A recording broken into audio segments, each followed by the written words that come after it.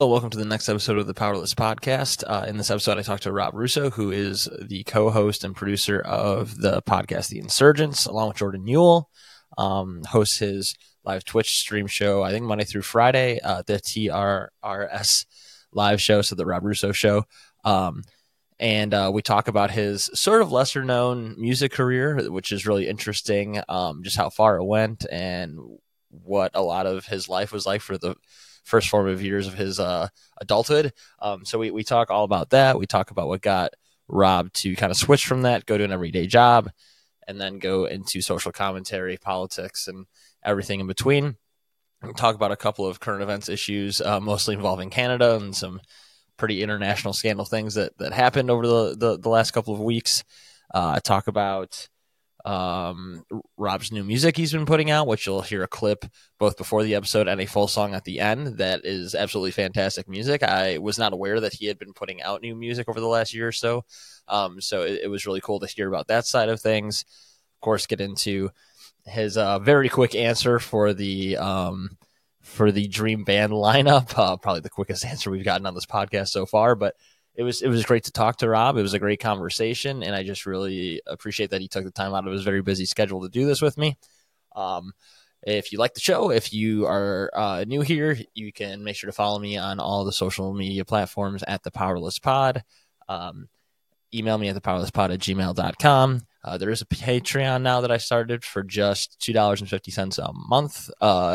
That you can pay to just support the show. We've had a few people come on. I haven't talked about it much because I really don't like doing the self-promo for monetary stuff there, but check that out if you like the episodes. We've had a lot of great ones lately from Shane Tolis of Silverstein, Andrew Herman from Johnny Booth, Dan Hodson from the Callous Cowboys. On the political side, I've talked to Mac, who is the political commentator, good politic guy, my good friend and great journalist, Shabir Rizvi.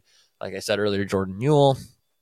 And last week, Alec Hawkins, the editor of some of the episodes, and I started discussing some kind of current music and world news topics. So a lot to cover there. A lot of good back catalog of episodes. We're coming up to the 1-year anniversary in just over a month here of the show. So make sure to check all that out. Again, if you want to support the show, you can look at the link for the Patreon link. And like I said, there's going to be a song playing here from Rob Rousseau's newest project right before we get into the episode. And thanks so much for listening. It's not too near, it's not too far. We tonight a day warm, where we can dance the pain away until the dawn becomes the day. We're so far. All right. I am here with Rob Rousseau from the Insurgents, also the TRRSlive show from Twitch. How are you doing today, man? I'm doing very well, Brandon. Thanks for having me. We finally found the time to do this. We did it. Yeah. I'm ecstatic that you were able to come on. I had Jordan on actually a couple months ago for this podcast as well. I'm a big fan of both your guys' work with the Insurgents. I think it's like probably the best and most enjoyable. You know, it's a good combination of both like entertainment factor and actually good politics, which usually people kind of fit into one or the other when it comes to political commentary. So I really appreciate you coming on. Been a big fan of your work. I was actually listening to the episode you guys put out today with John from Eve 6 with Live Nation, which kind of goes into this whole podcast where we talk about music and politics and how they can kind of intersect. And so that was like a perfect example of that right there, I guess.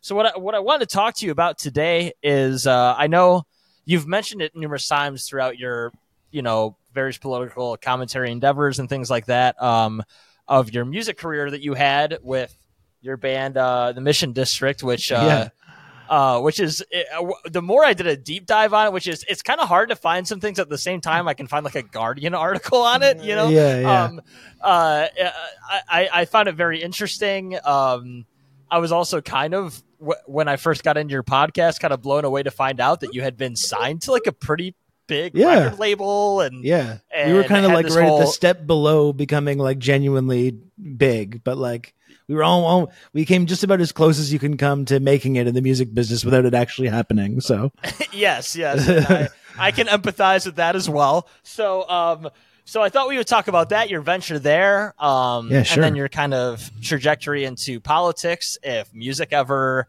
spoke to you a bit in the political, social view sphere of like what influenced you, and then if we have time, getting into a few current events things here, if we have the time as we record this. So to start off, I guess, for people that don't know, that would watch this, that maybe know you from the Insurgents or your Twitch streaming channel, talk about, I guess, where music started for you as a kid, what got you to start writing music, and where this band or others maybe you were in before it, where that all came from for you.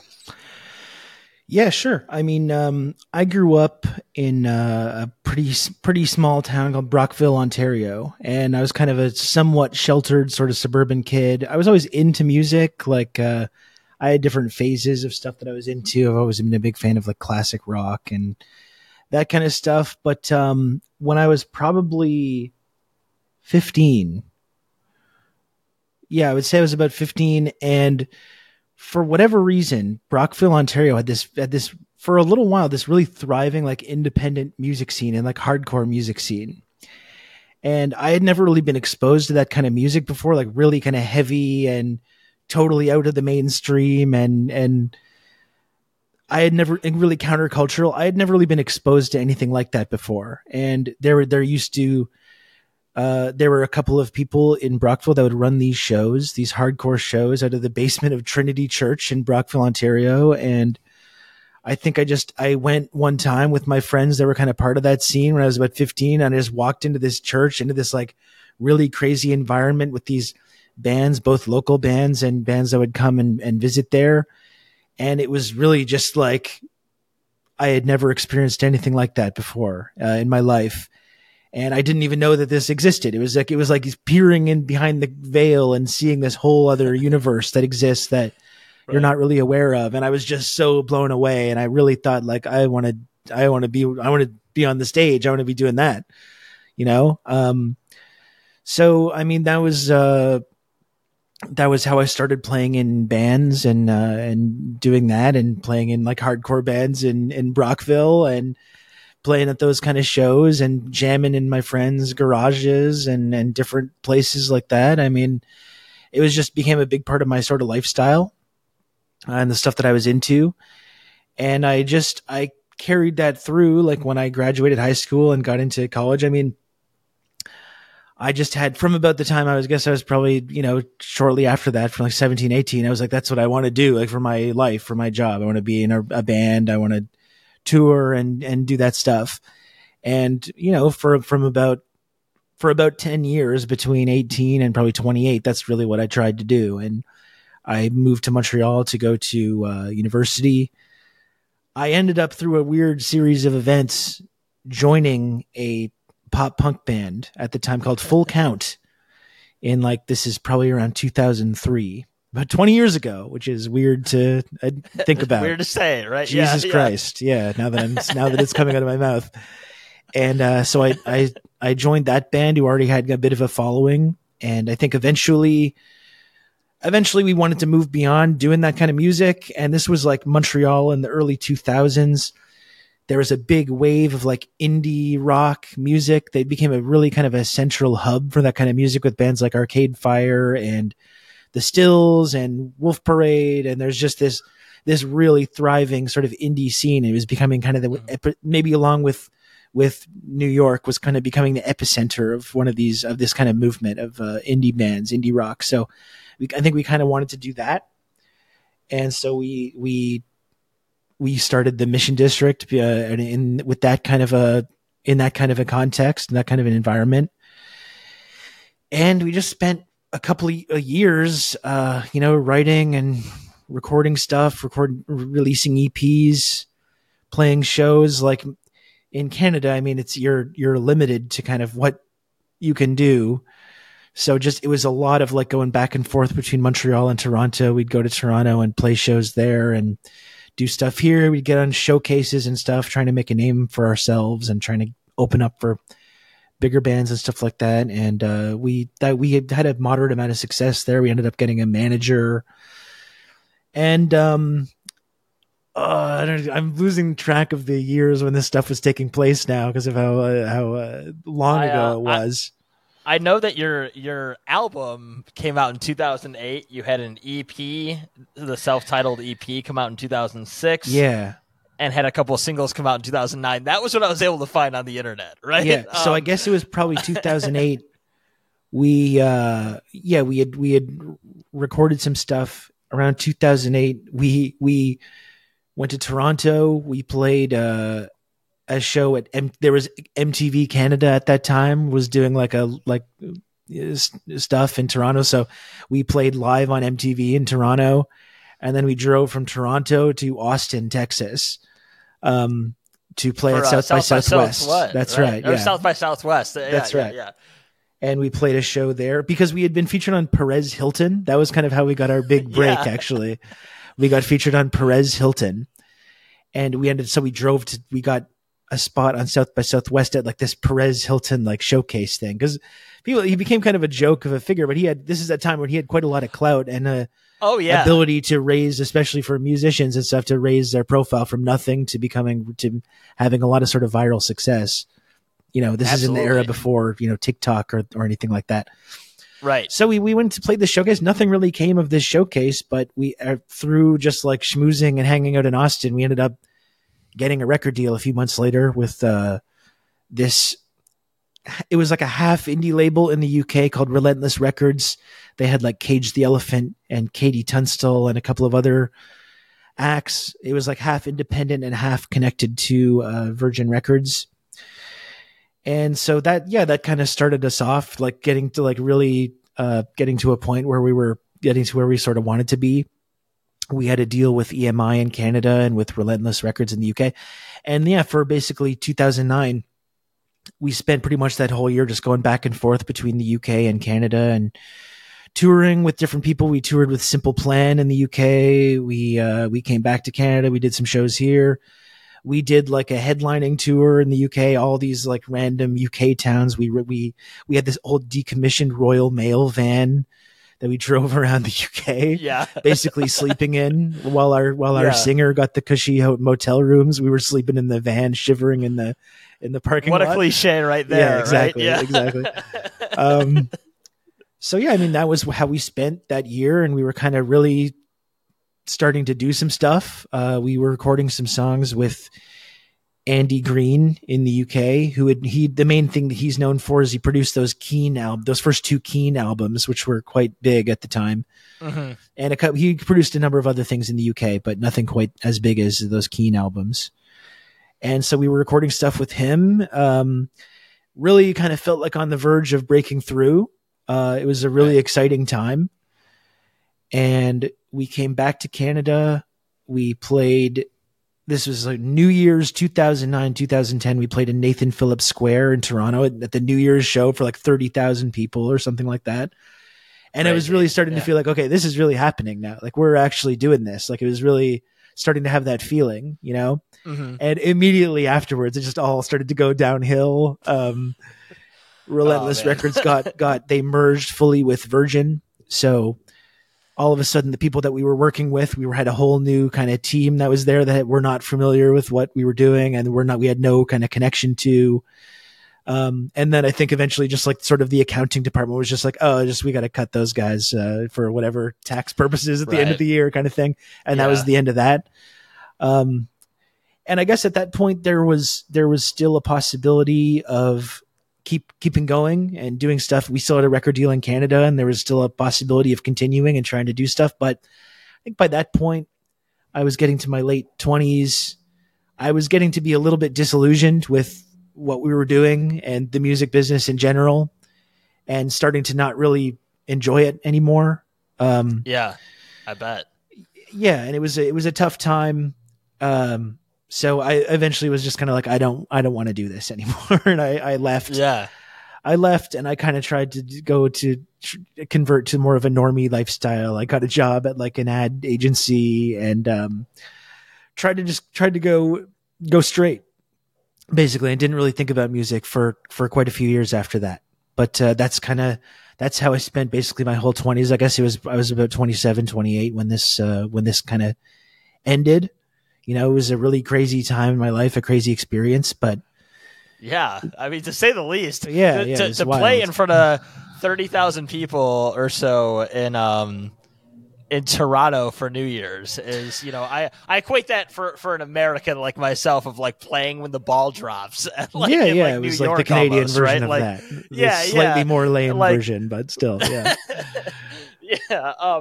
But then to kind of have it all fall, like I would feel, I mean, I could totally see where that would both be like such a unique part of your life that a lot of people don't get to experience. And yet, like, in the moment when that stuff all starts to fall apart, to really just like become so cynical of like even wanting to create music, right? It could really pull you out of that, right? Yeah, and it really did. I lost a lot of confidence, and I really didn't think about it for a couple of years afterwards. But the interesting thing is that there's a connection with what I'm currently doing, is because, you know, I've always been interested in like politics and the news and stuff like that. And, you know, around this time, it was like 2010, and Twitter had really kind of started to take off at that point. And I started to really I had a lot of time to just like sit around in my room. It was a cold Montreal winter, and I was just like, I had a little bit of savings and no real touring to do after like a whole year of always being on the move and always doing stuff. And I just like antisocially locked myself in my room and became fixated on Twitter and like talking about the news and talking about politics on Twitter to anyone who would listen. And for a long time, that was really nobody. And I think I spent a couple of years then just kind of like doing that, just, you know, getting involved in these conversations on Twitter and trying to get people to notice me and pay attention to what I had to say. And for a long time, no one really did. And then just through a series of weird events that I still don't totally understand, I managed to start sort of reaching a really big audience on there. And then that kind of led to me to what I'm doing now. I think the last time I checked, I don't like go and check people's like numbers on Twitter necessarily, or, you know, as you say, like X the everything app, right? But it's Twitter, right? You're close to like 100,000 followers on there. Like, that's no small feat by any stretch of the imagination. And I guess that just comes from a long standing period of time of paying attention to politics, saying your opinions, and eventually people kind of catch on to it, right? Like, yeah, I mean, that was part of it. I became, you know, in around the time that the Trump era came in, I was already very radicalized by the Obama era, because I had that sense of hope and optimism, like many people around the world did. People in the US and Canada and around the world were so inspired by that Obama campaign. And I think paying really close attention to what that actually looked like in practice, particularly when it comes to like a foreign policy standpoint, and like Obama's like warrantless drone assassination programs and Libya and all these really horrible things that were going on under Obama, like after he ran as kind of this anti-war candidate and tried to position himself as being this like progressive person that was going to really change the way things happen. You realize how much people got kind of like hypnotized by that and didn't ignore like what he was actually about, or did ignore, excuse me. And that was very radicalizing. But then Trump comes in after, and it's even more. And I think, you know, I was angry. I was really just angry and upset at the way that the world was going. My son had just been born at that time. And it's kind of like a scary thing when you realize that like our sort of like society is maybe not quite as on firm ground as maybe we would like to imagine, and is maybe on the decline a lot faster than we're really realizing. And so I started to become really obsessed with sort of like trying to make these conservatives and reactionaries really mad, and making stuff up to say to like make these people as mad as possible and try to get featured on like conservative media and stuff. That became kind of a fixation as well. So that was a big part of building the platform. And also I just similarly to how I was disillusioned with Obama around that time, 2011 or 2012, I really started gravitating to Bernie Sanders. And I thought that's someone that's not not quite as cynical and not using this progressive language because he thinks it's going to be popular, but he says these things even when they're very unpopular. And he has this very kind of funny way about him, and his kind of no nonsense kind of Brooklyn Jewish guy attitude that he has. It's very confusing. I found him a very compelling character. And so it was also really exciting then in like 2015, 2016, seeing him turn into this big national figure. You know, it was really exciting.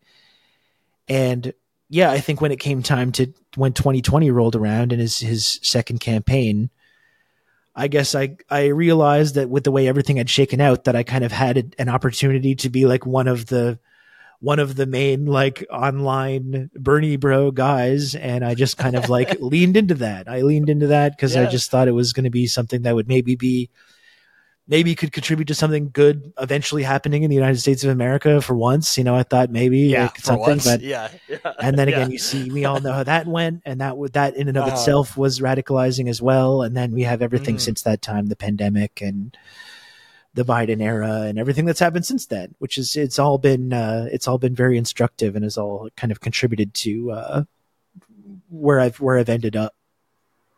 Yeah, I mean, absolutely. I mean, it makes a lot of sense. I was a similar trajectory myself. You know, I remember being, you know, I was in high school when I'm a few years younger than you. I was in high school when Obama first, when Obama first was running and got elected. I grew up in a very conservative household, but there was just something about the guy that grabbed me, you know, and something about the way he was speaking, something about the things he was saying, the fact that it wasn't a household name, all this kinds of stuff. And then, you know, I got into college and really saw policy. Or for myself, I'm a special education teacher. Oh, cool. And so when I and I'm not here to talk about myself too much here. We'll get more, but I just mean, like, I very much identify with what you're saying, that you know, life just can kind of radicalize you in a way when you're paying attention to those things. You're not just watching mainstream media or something. You're on social media. You're seeing kind of the reality of the situation. You know, I was actually working on stuff for a music project just the other day where I write lyrics like for politically charged things, and I referenced, you know, the you know, I think it was Daniel Hale that brought up during the Obama administration about the 90% of, you know, the deaths from the drone strikes during Obama. 90% of them were civilians, right? Yeah. And all these kinds of things. I remember learning about that, and just like, for the longest time, you know, both in school, you know, I'm a public education teacher.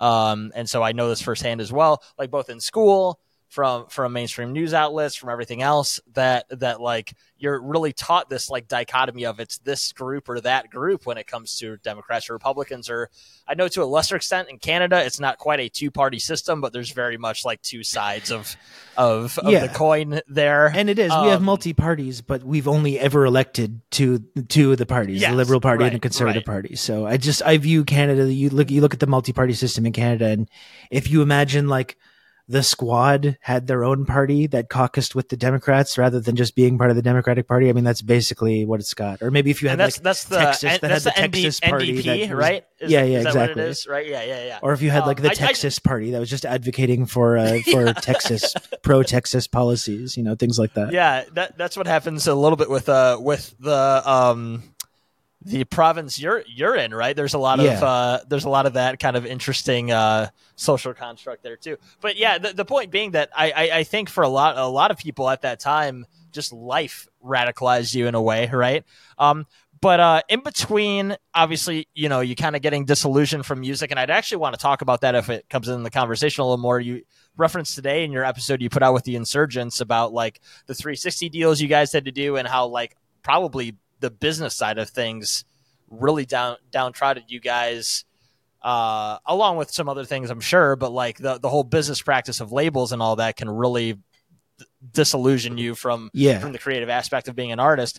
But when you got into, you said politics were always interesting for you, news was always interesting for you. Were there I know it, like you're I identify with a lot of the same views you have on a lot of things from what I've seen you talk about.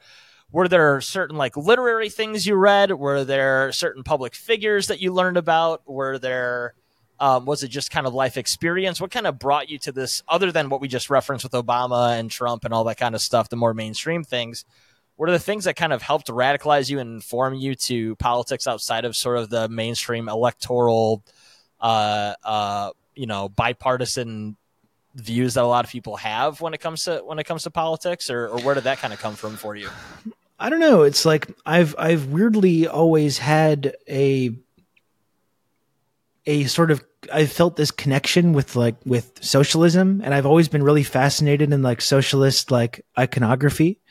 Like when I went to Europe when I was 19, I spent some time in Hungary, and I went out to see Statue Park in Hungary, where they took all the communist statues after the revolution, and you can go and check them out. And I've always been very fascinated with that, despite not having, we live in a really anti-communist society where we don't really learn about what that is. And we're told certain things about socialism and the USSR or what have you. But I've always felt this sort of like it being drawn to it, like, for whatever reason.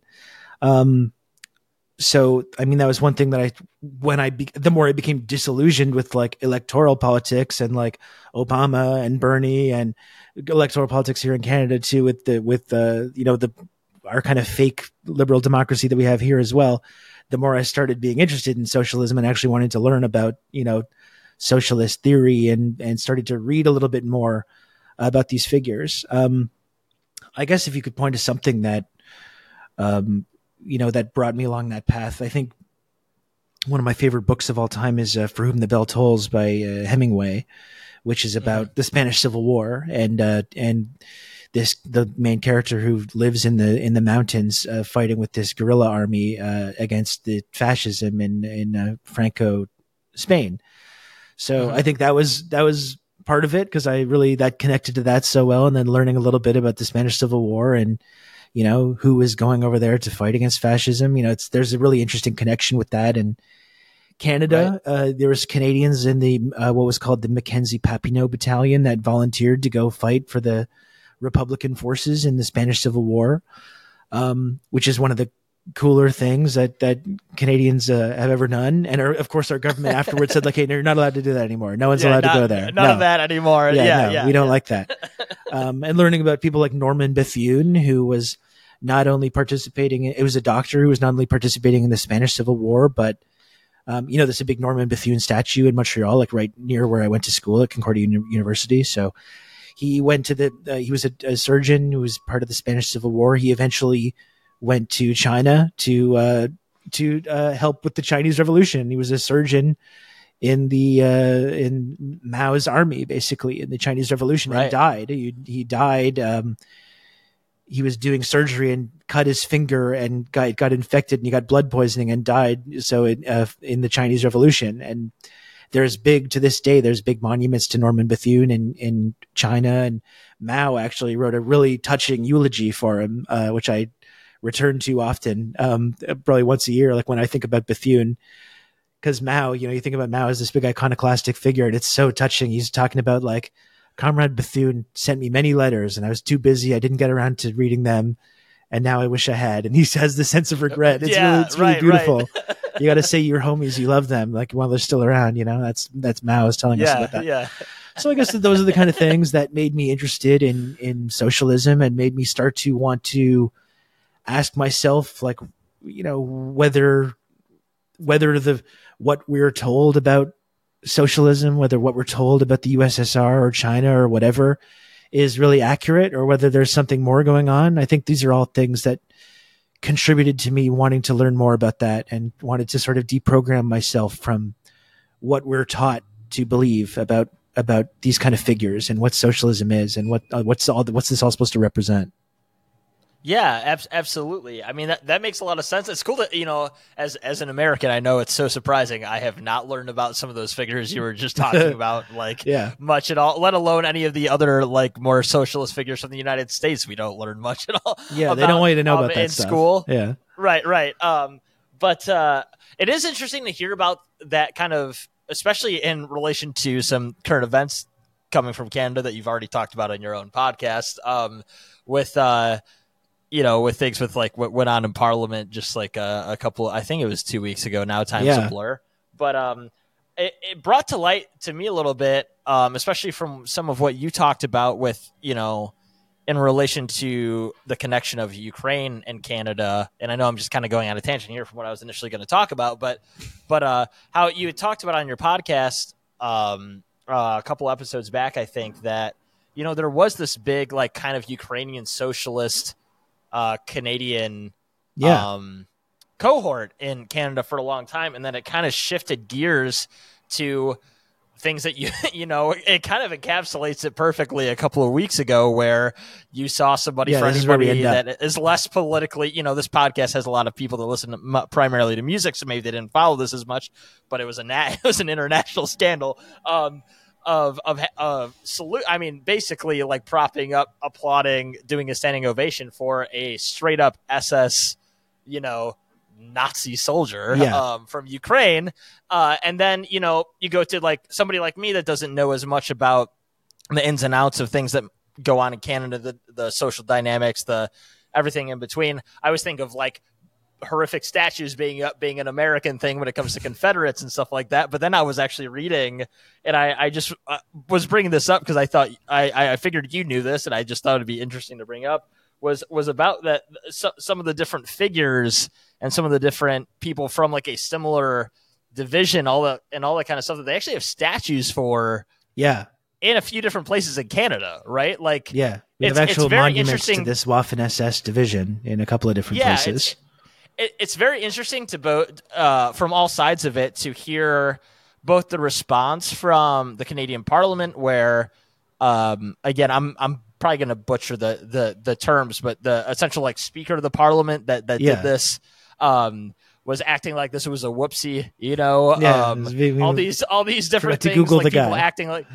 And then I actually screenshotted this to put in my notes today when I was at work on a break real quick of you responding to I only know his name and print it, so I'm probably pronouncing his last name improperly, but John Cipher, who is the former CIA crazy person that always has like the worst takes of all time on Twitter, somehow gets dunked on nonstop, but like shared that Politico opinion article that's like, actually, if you fought against the USSR in World War II, you might not have been a Nazi, and like all these weird things that are going on. Yeah, like if you volunteered for the SS, it does kind of make you a Nazi, though. Unfortunately, yeah. It's like they're really conflating this whole idea of like, they're trying to throw nuance into something that is like, for once in politics, principally unnuanced, right? So I guess like, what do you make from that? In for Canada, as an American, a lot of the people that might listen to this that might not know as much. Like, where did that? You reference like this Ukrainian socialist front, in years back historically. How does that translate from that to propping up Ukrainian Nazis and kind of conflating like this entire issue? Like, where does that come from overall? Well, I mean, you talk about histories that you are not taught about when you grow up, right? I mean, and I think World War II and the Nazis has become a really important part of Western propaganda, both in Canada and the United States. And we're just told the Nazis were bad, and we fought the Nazis and we won. And so we're against the Nazis, and that's the end of the story. That's kind of, and you see the movies, you see the John Wayne movies, you see Saving Private Ryan or whatever it is. And you're like, we don't like Nazis and we're against them. But the whole thing about what actually happened to the Nazis after the war, that kind of gets really downplayed a lot. And were they actually defeated, or did they get absorbed? And I think that's where it opens up some really interesting questions that, when you start digging at these threads, or tugging at these threads, reveals some pretty startling stuff that we're not really ever told about. And as far as Canada's role, number one, I mean, we talk about our ruling class. We're totally okay with Nazism, totally okay with Adolf Hitler, right up until the point where it became like really literally impossible to really defend that. Like the Canadian Prime Minister William Lyon Mackenzie King met Hitler in 1937, I think, and wrote in his journal, like, this guy's great, I absolutely love this guy. He wants to kill Russians, he wants to kill Soviets and communists, and they're persecuting Jews who we all are vile anti-Semites as well. No problem there. And, they really, that's how they viewed Hitler. Like they were, it was really good for business, for the elite class, the capitalist class. And he was fighting. So he was killing communists and persecuting them. So no real problem there. And it only really became a problem like as World War II progressed and the absolute horrors of the Nazi regime started to really escalate. So yeah, I mean, there's a whole American component to this, but if you want to talk about Canada, that's what I was talking about a few weeks ago, which is that, there were these, I think something like 7 million Ukrainians joined the Red Army during World War II to fight fascism very bravely and correctly. And in fact, helped save all of our asses from this fascist menace. Yes. 100%. But a small number of Ukrainians, joined these like partisan groups such as the UPA, I believe is the acronym, which was like the insurgent army, who carried out really brutal, vile acts of mass murder against Jews and Polish people, almost to the point that it was like too much for the Nazis. The Nazis were like, okay, like we got to tone it down here actually, because this is like getting out of hand. And then you had other people like this guy Hunka, who joined the actual like SS, who swore allegiance to Hitler to join the SS. And like you're hinting at, there's been this whole process of revisionism that's going on, or this kind of like, well, we got to be nuanced about that, or suggesting that like it was some impossible position that they just were forced to join the SS because they were under this kind of Soviet occupation. But I mean, these people were not fighting Soviets. They were carrying out war crimes and massacres against civilians predominantly. And they were doing so at the behest of the Nazis. So really not something that there's any nuance over, or any like, oh, you kind of have to understand it's complicated. It's not complicated. It's totally black and white. They were Nazis. Yeah. And then after, sometimes So go ahead. Sorry, go ahead. Sometimes I was just gonna say, sometimes like I know like the online political brain is to like, talk about opinions that even aren't worth mentioning a lot, just for the sake of hearing yourself speak, or like in written form, see your words out there for people to comment on. But it's like, at some point, like, how do people like? I like what you and Jordan will reference on your podcast a lot. That it's like, how many times have I heard you guys say, or other political analysts I'll listen to say, like, 10 years ago, at least somebody wouldn't have said this out loud, right? Somebody wouldn't have been like, hey, let's make discourse about whether or not like a Nazi is a Nazi, right? Like, it just kind of would have been something people would have thought is absurd. I'm not saying there weren't problems already there, but at least they wouldn't come out with them in full bravado. Yeah. I think we were all in agreement that there was no real nuance there to be had. No, I think it's something that I talk about a lot and I think about a lot that's been really alarming. I think over the last couple of years, this process of historical revisionism and this kind of Nazi apologia, there's kind of a Red Scare that's been a new Red Scare that's been increasing in intensity really since 2016, 2017. And it's really started to kind of exponentially get a lot worse. And along with this Red Scare, you're getting this kind of revisionism and you're getting this kind of Nazi apologia. And the alarming thing for me is like, even in the early Trump era, when there was these like, there was the Charlottesville rally and all these kind of like new right, like, or alt-right, fascist sympathizers, or you can be generously call them. And a lot of people on the sort of more liberal or progressive or social democrat or socialist side seem to all be united in agreement. These people are Nazis. Like, they're not good. We need to kind of defeat these people. Like, they're what they're advocating for is really ugly. And now I think the really disturbing thing is that there's a lot of people that were totally in agreement on that a couple years ago. Now they're sitting here going like, well, just because someone joined the SS, I mean, it's not really, don't necessarily make them a Nazi. And it's kind of like, what's going on here? Like, what are we doing here? Yeah, what the fuck are we talking about? This is not good. And so to go back to Canada and this connection with Ukraine, I think that's what happened after the war, is that we imported, the actual number is not known because this has been obscured so much and covered up so much, but some people estimate up like in the thousands of these former SS, Ukrainian nationalists, and we brought them into Canada knowing full well who they were.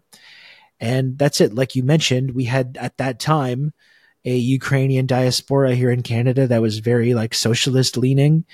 And this was part of an effort to kind of really disrupt that and to bring these fascists into these communities. And it destroyed this kind of burgeoning sense of sort of the socialist front, like you're talking about. They got hired by private, capital to act as like muscle for union busting efforts. They were spying on left-wing activists and doing all kinds of stuff. And so we created basically through this process, this really reactionary, fascist sympathizing Ukrainian diaspora. And that's exactly why we have monuments in certain Ukrainian graveyards to these SS divisions, because we imported so many of these Waffen SS guys that are not ashamed. Like, they're quite proud of this history, and they've been pretty open about it for years. And I think it's weirdly slid under the radar, even though that's not like, there was a big outcry about this in the 80s. There was a research paper that came out in the 80s that the government put together talking about this. There was like, I was watching on my stream the other day, there was like a CBC feature on this from like 30 years ago talking about this problem and talking about how we have these like this incredibly reactionary Ukrainian diaspora and this whole problem with importing these SS guys. There was a 60 Minutes piece on it. Like, it's not totally a secret, but we still like, right. Again, again, you grow up in this country where the Nazis are bad and we fought the Nazis. That's the end of the story. But all of a sudden you start realizing this stuff and it's like, well, what's going on here? Like, what kind of country am I living in here? And it makes you kind of question everything about what you've been told about where you grew up, It's the it's the cynical solidarity in me that makes me at least like appreciate that, like, it's not just the United States that has like horrific, terrible things that we just kind of gloss over and try to, move past and like pretend like we were like, I mean, there's a whole thing with the United States where they pretend that, we won the war against the Germans. Yeah, of which course. Didn't even happen. Yeah. Right. but yeah, I mean, it's a good I saw reminder it in a movie. I don't that, know.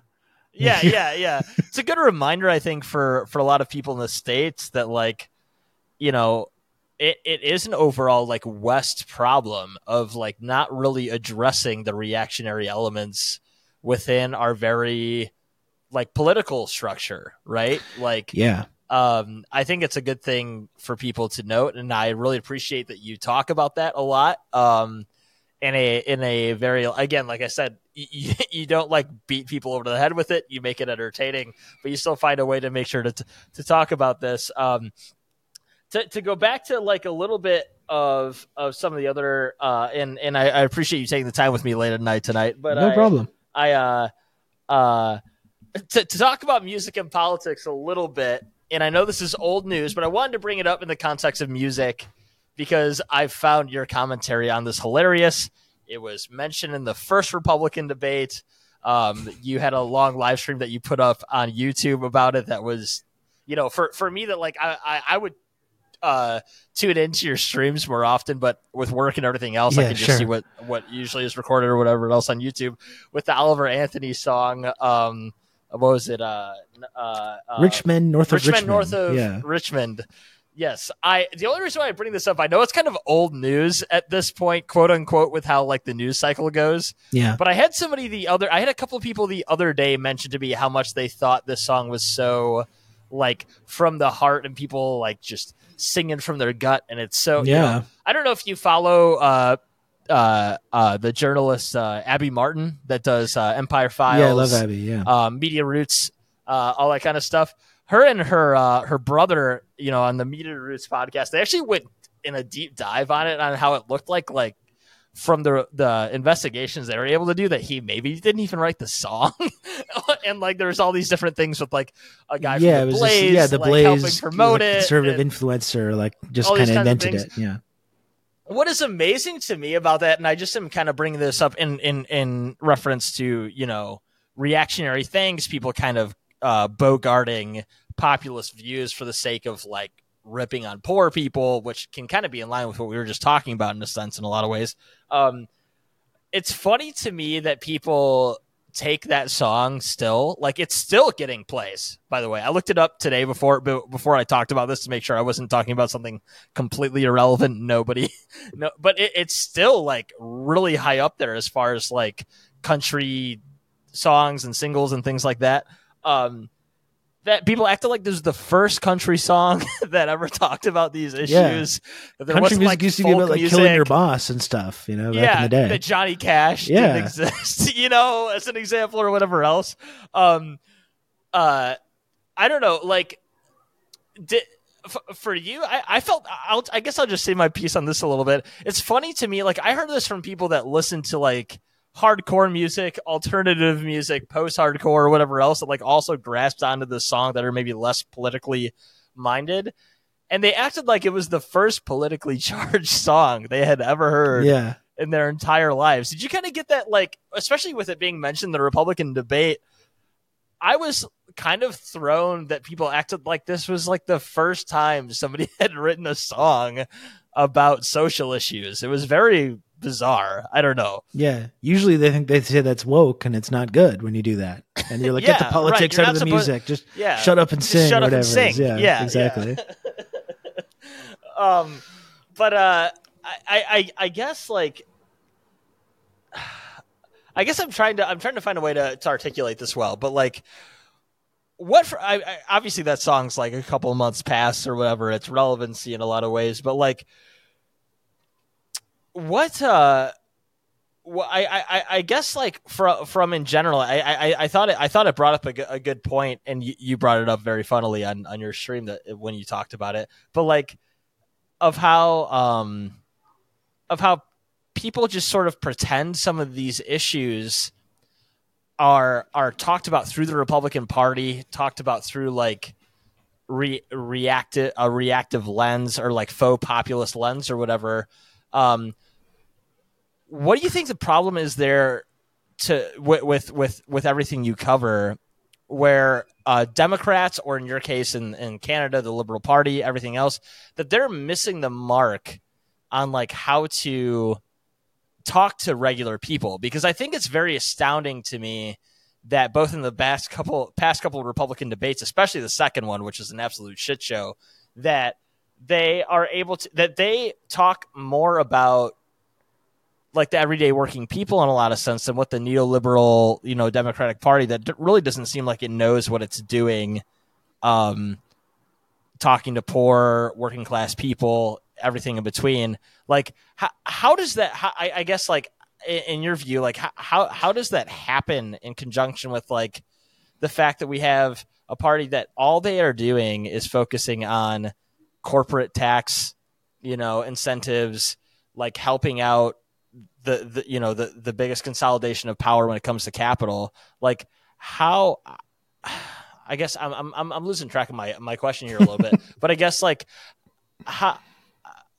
where's that missing for the liberals, I guess, in both Canada and the United States, that like these right-wing people are able to take these topics, talk about them, and then turn them on the head to just like hate poor people? Where do you think that really comes from? Where do you think the problem is there? And why aren't they addressing it the way they should? Well, I think the problem is that we're living in these sort of like the consequences. We're living through the consequences of economic policies that were really implemented in the early 80s, in the dawning of the neoliberal era, which happened under Reagan and Thatcher, and in Canada you had Brian Mulroney and other figures that were part of that. And, this is like a sort of an economic policy that was spearheaded by Republicans and conservatives. And, what are the hallmarks of this kind of neoliberal era? It's like deindustrialization. They offshored the entire manufacturing industry, destroying unions, cutting taxes for the wealthiest people. And this was sort of the promise of neoliberalism, was like, yeah, we're going to get rid of all these high paying union jobs that you used to be able to get and support a family on and buy a home off of. Those are all going away. we're shipping those jobs to China and Mexico or wherever else in the developing world where we can have pay the as little as possible for labor and not have to deal with these unions like demanding like living wages and stuff. And so, this has created massive amounts of inequality.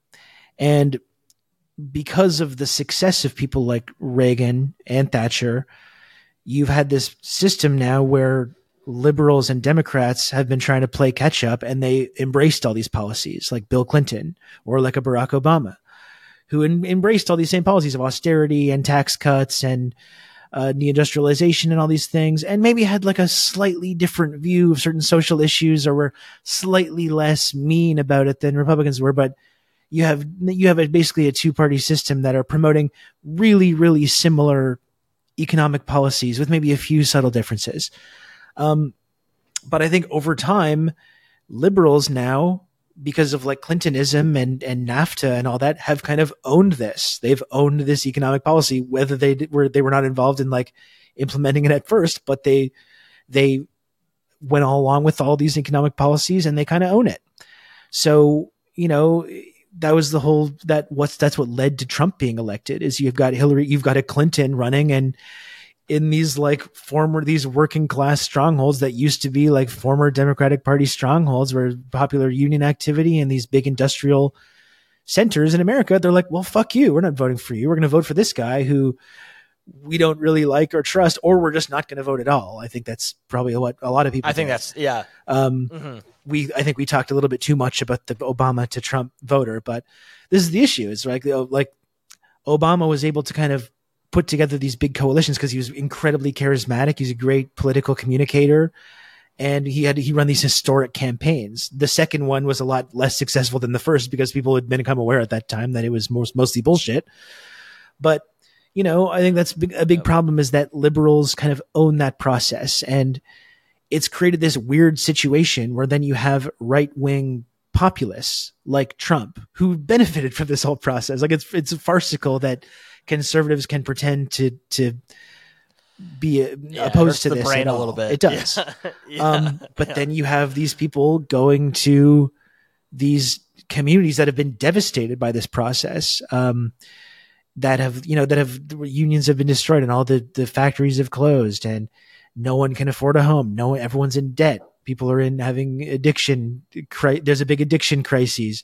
And that's the result of these neoliberal economic policies, which have just increased the inequality and led to millionaires and billionaires doing better than anyone that has ever done in human history, while everyone else is just getting less and less and less.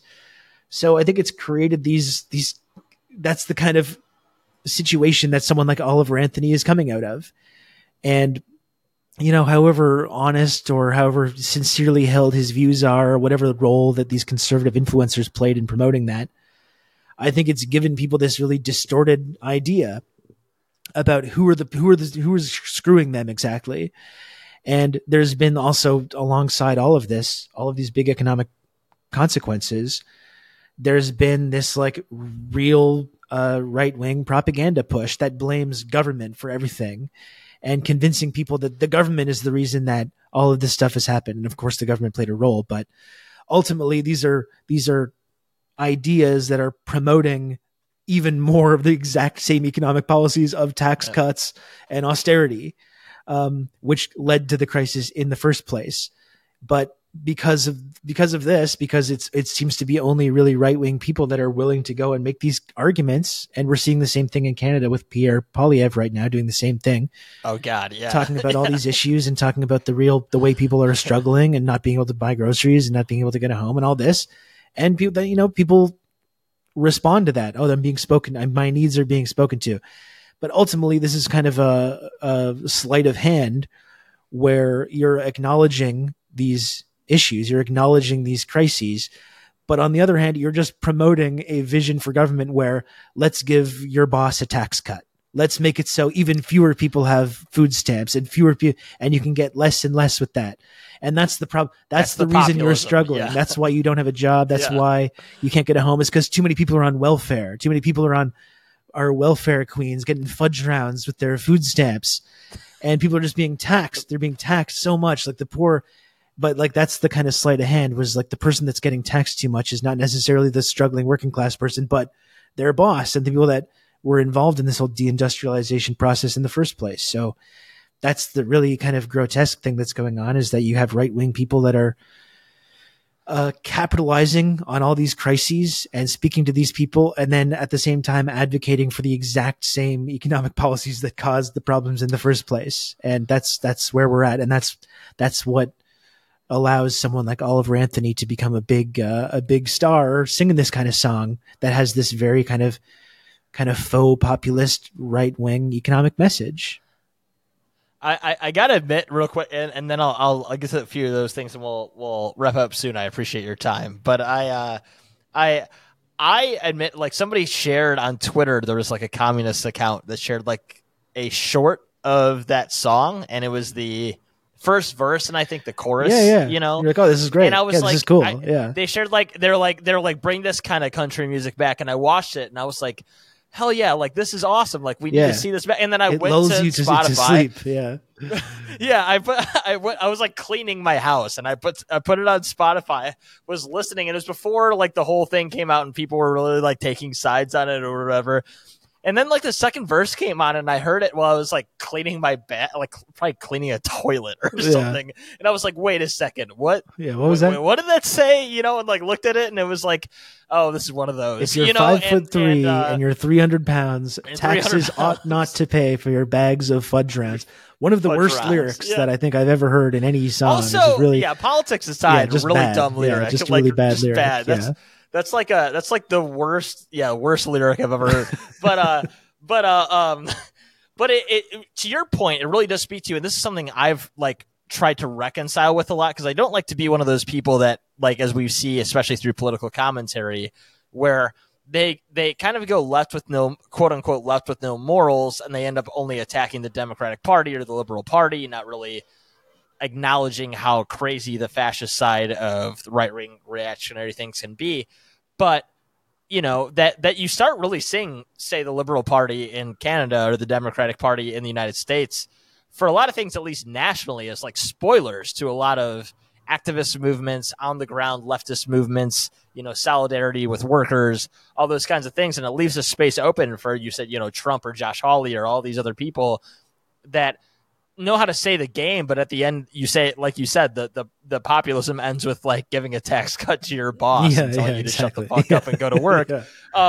It just feels so dystopian and everything else, but it's good to reconcile with the fact that both of those things can be true, that you should point out the right-wing freaks and also realize that, like, you know, your mainstream quote unquote liberal party in either country is not looking out for your benefit, and you have to either push those people or go for a third party or single issue movements or, you know, on the ground protesting, whatever else, to really like focus your politics on things that actually matter. So that's what I appreciate about yours and Jordan's podcast, specifically the Insurgents, that you guys do a good, like, I don't mean middle ground as in middle ground politically, but I mean middle ground on both talking about the reality of electoral politics, that you should do what you do there, like whatever it is. If you vote for somebody, that's fine for harm reduction in certain instances, but also the fact that, like, these people are not there to save you, and there's a lot more you should be doing, whether it's focusing on things like Jordan's done with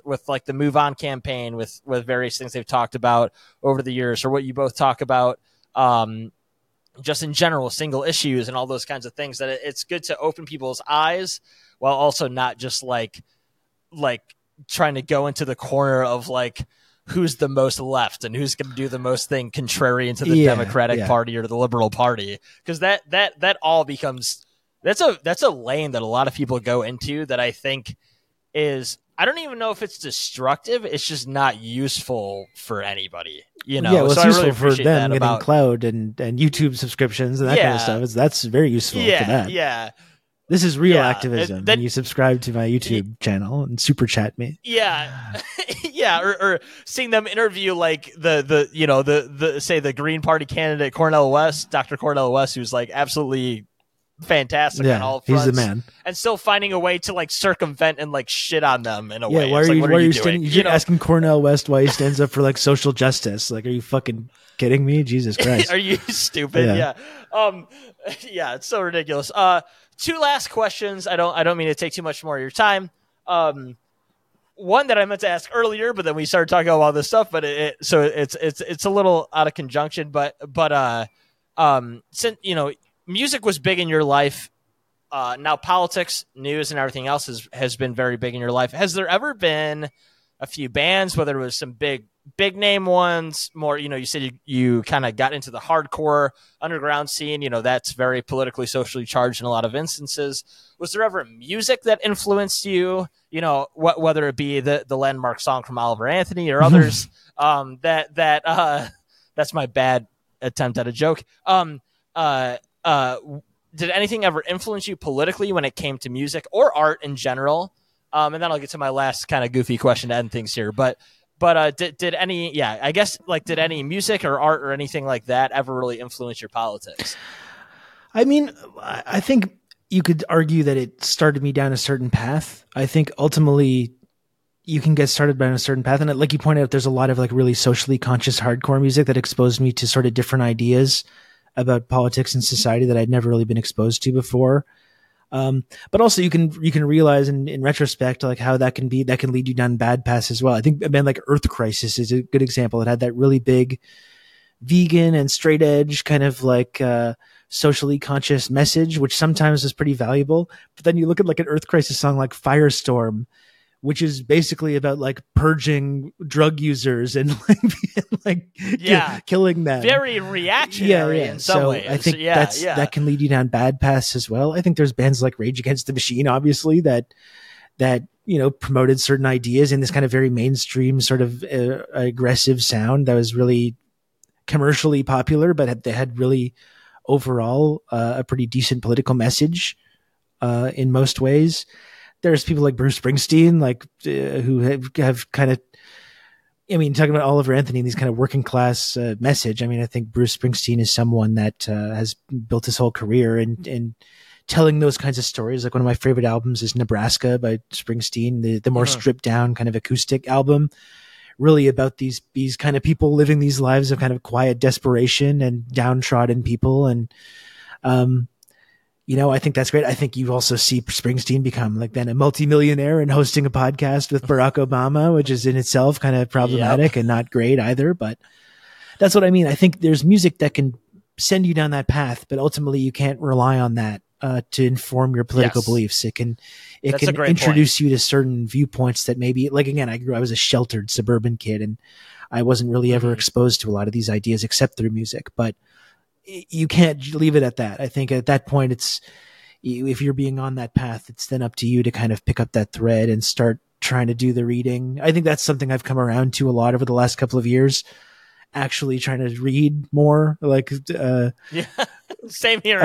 Socialist theorists or, people like that or and really engage in that. I think at first when I was getting into like leftism, socialism, I was like, we don't need to be doing homework. Like we all know like what these concepts mean. And actually I do think that's something that I've come around on a lot over the last couple of years. I actually think it's really important too. And you realize how, if people did more of this reading, we wouldn't be having the same kind of like arguments on the left that were settled, a century ago, in these kind of books. It's that old cliche on Twitter where like some communist like responds to somebody like read Lenin, but you're like, actually, maybe you should. Yeah. It's absolutely it's pretty good actually. Well, just on that note, it's like you look at someone like Lenin, I think, and again, you get told all these things about the Russian Revolution and the USSR and communism, and you also think you get this idea that this theory is so inscrutable and complex and academic, but you read someone like Lenin or Mao, and it's engaging and easy to understand and read, and it's funny. Like, you really don't realize how Lenin accessible it is.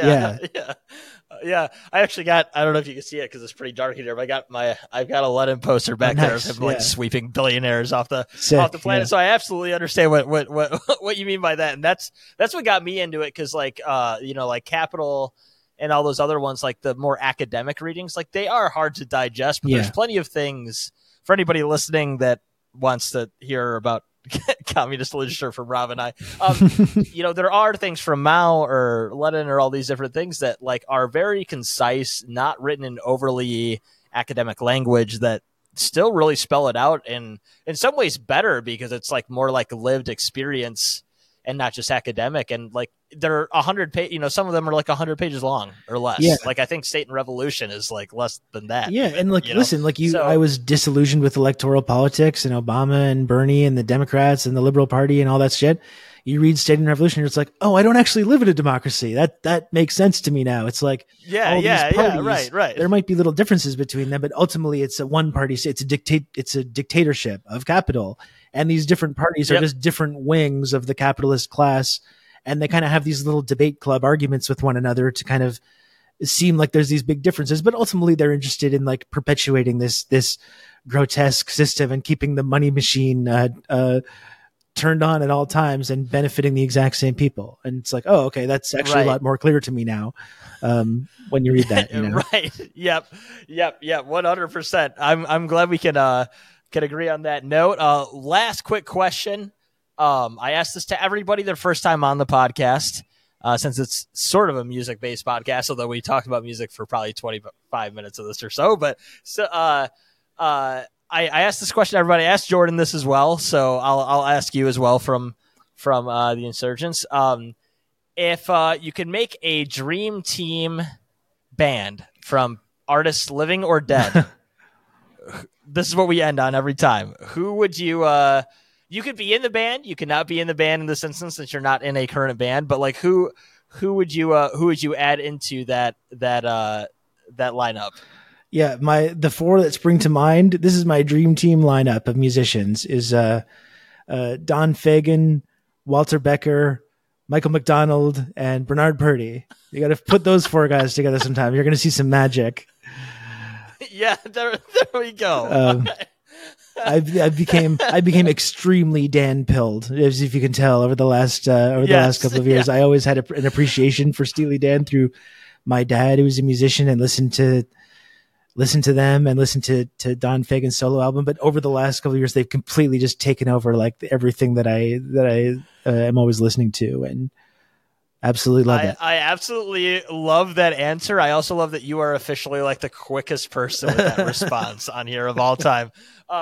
Rob, thanks so much for coming on and talking about your music career and shooting the shit with me about politics. I really appreciate it. Do you want to talk about my new music project? I can talk to you about that if you want to finish off on some music stuff. Yeah, you have a new music project? Yeah, I don't really talk about this that often. I don't know. I had no idea. I make more music more just for myself, for my own enjoyment. But I guess because I do this stream every day, and I didn't want to rely on like other people's background music and stuff. And I started just like, that's kind of how I got back into starting to make some more music, just making some electronic music that I can play in the background of my streams, or making the theme song, or doing that. And over the last year or so, I started recording some actual songs, like with guitar and singing and stuff. And I kind of created this. It's actually a couple years ago. I didn't mention this, but when I left the band, I did record like a solo EP, and I kind of created this kind of fake band called Hurstwood. Okay. So I didn't really do anything with that for about 10 years. And then just this year I started writing and recording some more songs. I kind of got back into it now that I kind of got the taste of creating stuff, and I got a new computer to do streaming on, which made it a lot easier. I had a better sort of setup. Right. So I started just writing and recording some songs over the last year, and I'm getting close to an album worth of songs. My goal is to put out an actual album. I think that would be like a sort of a culmination of everything that I've kind of been working on for years and years. So I do, I don't talk about this that much, but I do have a bunch of songs online if people want to hear them. It's hurstwood.bandcamp.com. Bunch of things on there. Nothing really like over. I did put out one song that's like kind of political, that's kind of influenced by that kind of Springsteen, Nebraska kind of sound, but it's overall, it's kind of poppy music, poppy kind of electronic guitar, indie rock kind of stuff. And it's been a lot of fun. I really enjoy writing and recording. And, you know, I'm not a great producer. I like to think I'm a kind of okay, decent songwriter, but I've just been having fun doing that, writing and recording some stuff and putting That's it online. awesome. And Yeah. I listen to it in my car or when I'm walking around or whatever. Yeah. And it's enjoyable. I've had a really great time doing that. Well, in that vein, I always play songs at the end of this. I will go to that, but you tell me we could play one of them at the end of this. What which one of those songs would you want to play at the end of the podcast? Sure. I think my favorite of the songs is called Tech Noir, which is a reference to Terminator. There's the bar in Terminator where Linda Hamilton's character goes to hide out. And but if you want to play the more Springsteen-y one that has this more political message, which I think is a better working class anthem than the one Oliver Anthony got super famous doing. Personally, I know I'm biased because it's me, but it's called Work. So maybe that would make the most sense to tie us together into everything we've been talking about. You know what I'll do is I'll take a clip from the first one you just referenced with the Terminator reference. I'll take a clip of that, play it at the beginning, and then I'll play the full song of Work at the end. Sure, So yeah. that's what we'll do. There we go. We'll do a double feature of your songs. Cool. That's awesome because I was actually going to ask you what song you wanted to play at the end if you wanted to play a Motion District song or whatever else you wanted to play at the end of it. But we'll play your songs you've put out more lately. That's awesome. I need to check those out. That's fantastic. Yeah. So we'll play those at the end, and then just go ahead and share where, and I'll put this in the intro as well, but share where people can find you and what you've got going on. Yep. I'm on Twitter still. I'm going down with a ship there, at Rob Rousseau. There's the Insurgents podcast, 2 episodes a week, for the Insurgents. That's insurgentspod.com. And I do a live show every day, or Monday, Tuesday, Wednesday, Thursday, Friday, for 3-4 hours a day on twitch.tv/Rob Rousseau. That's TRRS. It starts noon Eastern, 1 a.m. Pyongyang time every single day. So if you want to tune into what I got going over there, there's a wide variety of things that we'd like to talk about and discuss. And I do a lot of interviews and cool stuff over there. So that's what I got going on. I saw you had Ronnie Akalik and Eugene Pereira on not that long ago. Those are both fantastic people. I've had a lot of really so cool people come and talk to me on there. Yeah, that's absolutely awesome. So again, thanks Rob so much for coming on and doing this. We'll play the song Work at the end of this. And thanks so much for taking your time. I really appreciate it. My pleasure, man. Thanks for having me.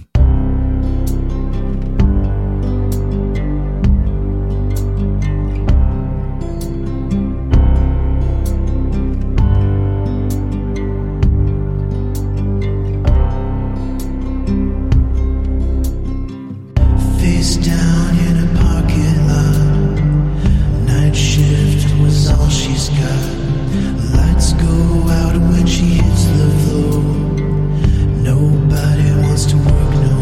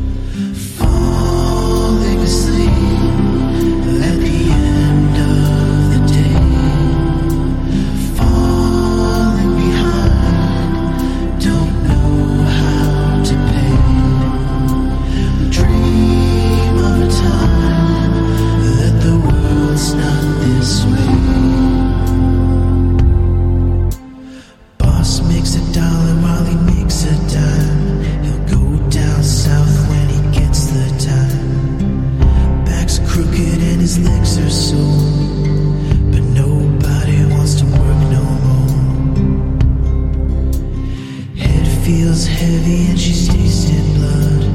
Lost her prom pictures in a basement flood. Doesn't know if she can make it out that door, but nobody wants to